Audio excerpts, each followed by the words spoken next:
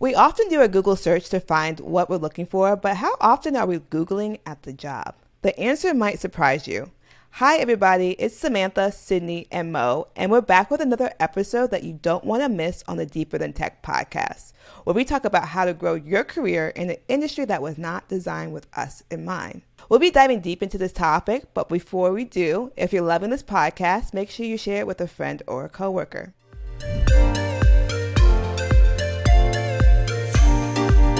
So at the job, we're usually Googling a lot. A lot of people believe that software engineers know everything, but we don't. Sometimes we have to Google things. What was something that y'all Googled last week?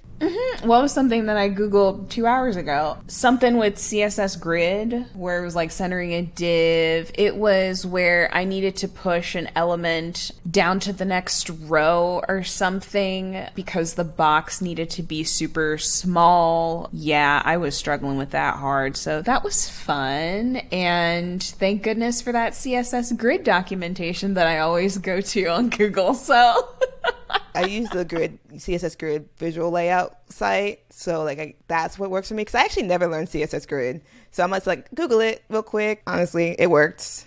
I feel you. What about you, Mo? So I don't want to be ashamed, but I'm just gonna humble myself in this moment. I still Google every time, and I should have like a cheat sheet, but every time, whenever I need to like upstream my Git branch or Git branch switch, like stuff like that.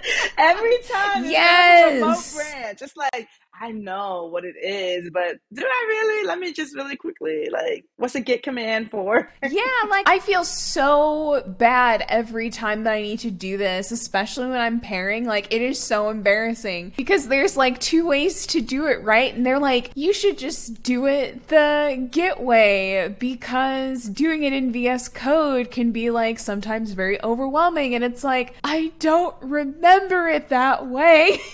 I can't do it in UI at all. I always Google how to like uncommit a commit. That's the one I have like on bookmark because I know I'm never going to remember that, but I use it all the time. So instead of stashing things, I commit it. Git stash is the hero. Yeah, Git stash, but I commit it and then uncommitted it as my stash, but I'm terrible.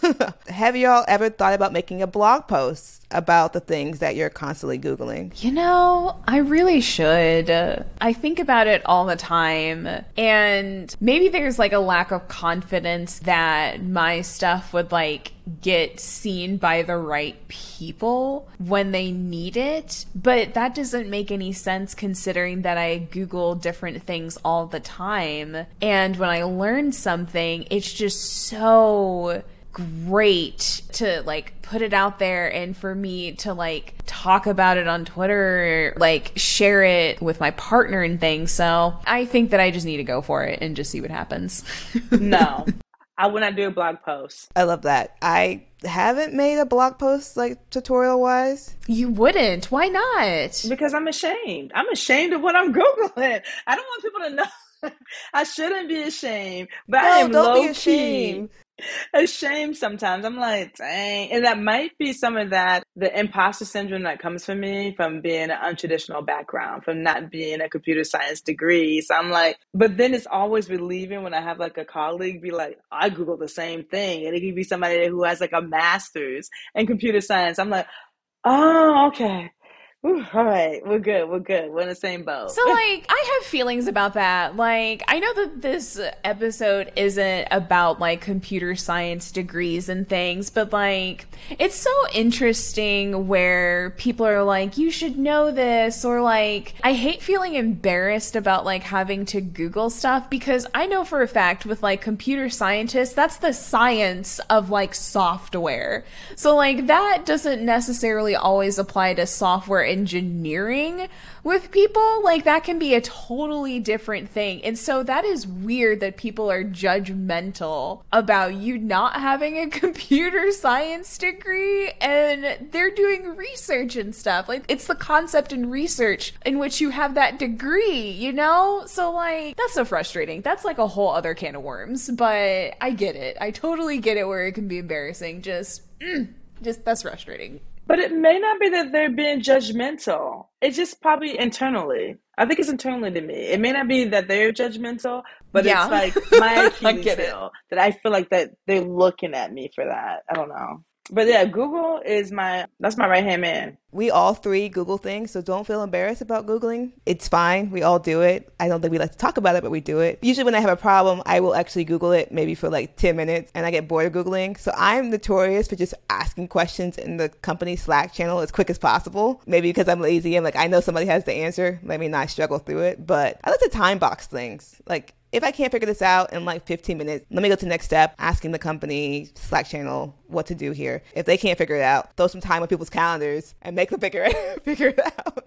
So Googling things, is it a bad thing or a good thing that you have to Google? Is it a good thing or a bad thing? Like, that's a weird stereotype that people think that it's a bad thing. Like, when you have a question at like any type of job that may not be documented in things, or it's just like something random that you need to know. Even when we were in school and things, like we had to Google stuff. We had to find ways to like reference things because software engineers, like, they are getting paid to have the experience of figuring out things. We don't just like know what we're supposed to be doing all of the time, how we're supposed to build different things. We have taken the rules that apply to creating software, and we are literally combining those different structures of those rules together. And sometimes we either don't remember how a structure works, we either have never seen that before, somebody else has never seen it before, but our company is asking us to do it. So, like, how else are we going to do it, you know? Yeah. I think a lot of times as we advance our careers, our problems seem to get a little bit harder. And there is not, like, these good tutorials anymore on the problems that we're trying to solve. So we have to, like, Google, and we actually have to be pretty good at Googling. What tips do y'all have on knowing how to Google? I think that's a skill set you build. I don't know if you can teach it because it all depends on your niche, like whatever you're working in. You know those keywords that you have to put in the Google search along with another keyword to get exactly what you need. And a lot of times I know people will Google what they want and then make sure they put on the holy grail of the sites to go to. Like the error, like the name, like Medium or Stack Overflow, is it that it? Yeah, Stack Overflow. So yeah, so a lot of people would know to Google with those keywords and then to add Stack Overflow, that search, and they can really narrow it down that way with their Google. Or if they're gonna Google something that's like, I'm very Microsoft based because it's government, so I always like to throw the word Microsoft in there so I can go to Microsoft documentation or Microsoft blogs, like people who are already like experts and often may have came across this issue before. I like the fact that you throw in Microsoft and probably like narrows down the search. So I wanted to try a small little exercise with y'all to see like what topics you would search for. Let's say that you wanted to put a square on the page and put it on the left side and have it stay there and never move. What would be some things that you would Google to get that to work out in your favor? I would say right away, CSS fix square. Like that would be like the first things. Like I know it's a CSS thing. Fix square, like right. Yeah. Yeah. Or static. Or some people like to say static. But I'm looking this up right now, see what's the first things that come out. Oh no. So a square div with a fixed height, only using CSS. I'm Googling what you said to see what comes up first. We're doing a little fun exercise. A square div with a fixed height using only CSS. I think it's a good start. What about you, Sydney? What would you say? Yeah, I think that I would do the same, like fixed right height probably, or fixed position right. That's probably what I would do first. That position would be good. Yeah.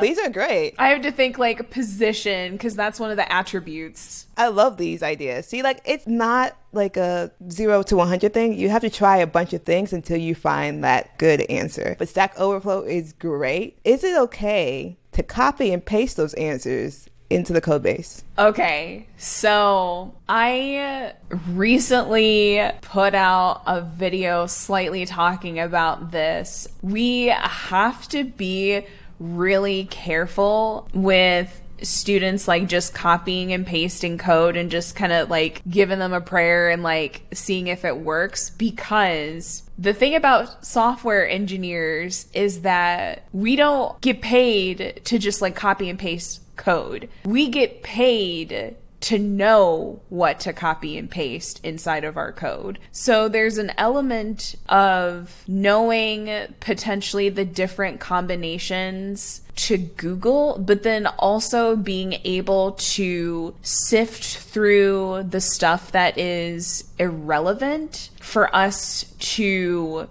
read over the code that fits into our exact scenario, and then bring whatever section of code that we found, paste it maybe into our environment, and then figuring out of whether or not it works so we can like fine tune it for our needs.